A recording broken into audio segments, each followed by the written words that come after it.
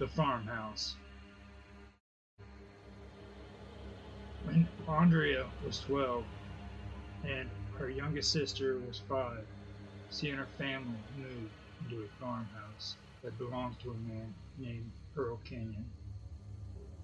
After previous visits to the farmhouse, the family decided to buy it and moved in on January the 11th, 1971.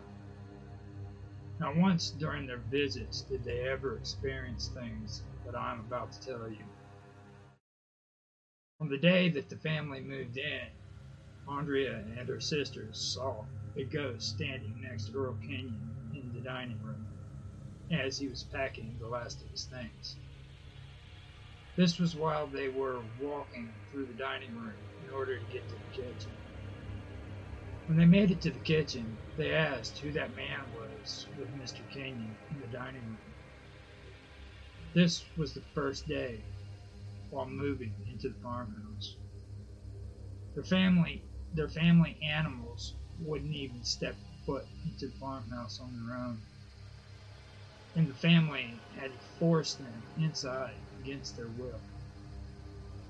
After a while of living at the farmhouse, the family figured out that it was haunted and called upon the Warrens for help. After coming to the farmhouse, the Warrens warned them not to use any type of black magic within the house. Andrea's sisters Cindy, Nancy, and their friend Katie decided to sneak a Ouija board in and perform a seance with the board. When they used the Ouija board, the walls went solid white. Crows and blackbirds' shadows appeared and began to circle the room. They would then come together and then split apart until they began to form the shape of a wild animal that none of the girls could identify.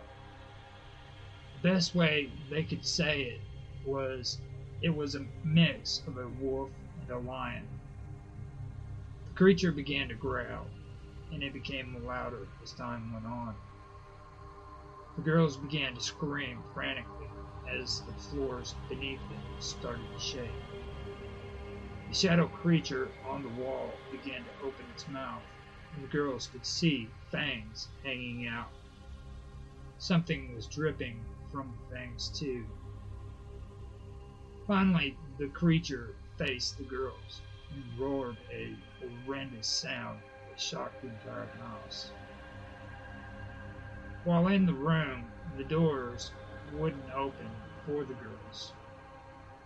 Andrea felt that it was a divine intervention that allowed the doors to open as the girls came flying down the stairs in fear. Finding out about the Ouija board and already believing that the farmhouse was haunted, as well as being warned by the Warrens, the girl's mother was furious. She went upstairs after the board and said later that the room smelled like rotten flesh. Cindy and Nancy's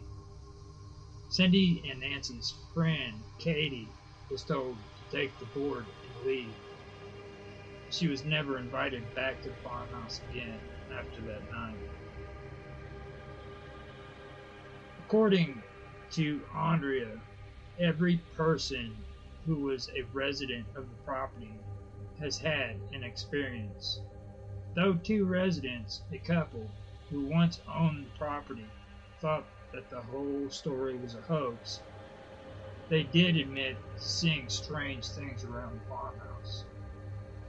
The wife firmly believed that Andrea, Hollywood, and the Warrens were all frauds, but stated that she did see strange orbs floating in the house.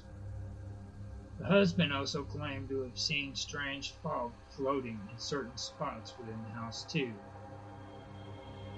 She goes on to say that one previous owner, while renovating the house, ran screaming from the farmhouse, leaving his tools and equipment behind.